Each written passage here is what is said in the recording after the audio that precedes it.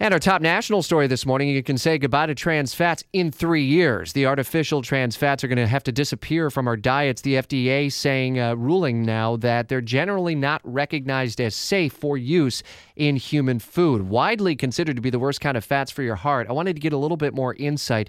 Dr. Samer Garis is an interventional cardiologist at St. Vincent's in Jacksonville. So I guess I wonder if eliminating them over the course of the next 3 years, can it reverse any damage that's already been done?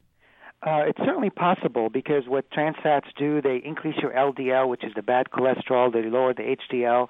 So we have some data suggesting that if you improve that cholesterol profile, there is certainly will reduce the cardiac events. So there should be less heart attacks and strokes, as we have seen when people cut down on cigarettes and so forth. It's certainly possible. Does it make our food taste any different? I guess that's the big question. All that good stuff like pie crust and other things where we still find the trans fats anymore. Does it make it taste any different? Well, I'm not the expert on that. However, they're just used for preservatives. So I'm sure there'll be alternative to make the food taste just as well. I would imagine from the medical perspective, it's about darn time to see it. Why a phase out over 3 years, I guess I would wonder.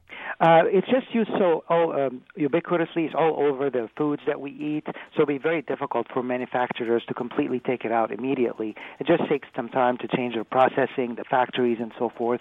But it's the right pathway. Really dangerous, it seems like. I mean, the FDA with some strong language on the dangers posed by the trans fats.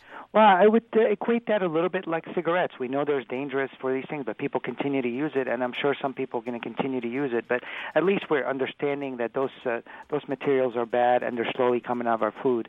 People can make those options at this point. They can look for foods in certain grocery stores that don't have trans fatty material in there and choose those over the ones that are over the counter at this point. Long term, does a decision like this become a game changer when it comes to heart attack?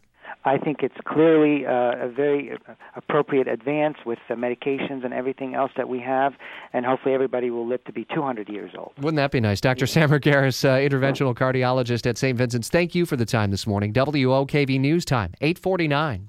This is the story of the one.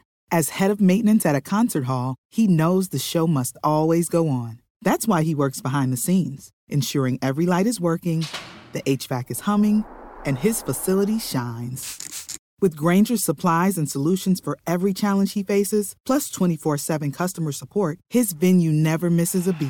Call quickgrainger.com or just stop by. Grainger, for the ones who get it done.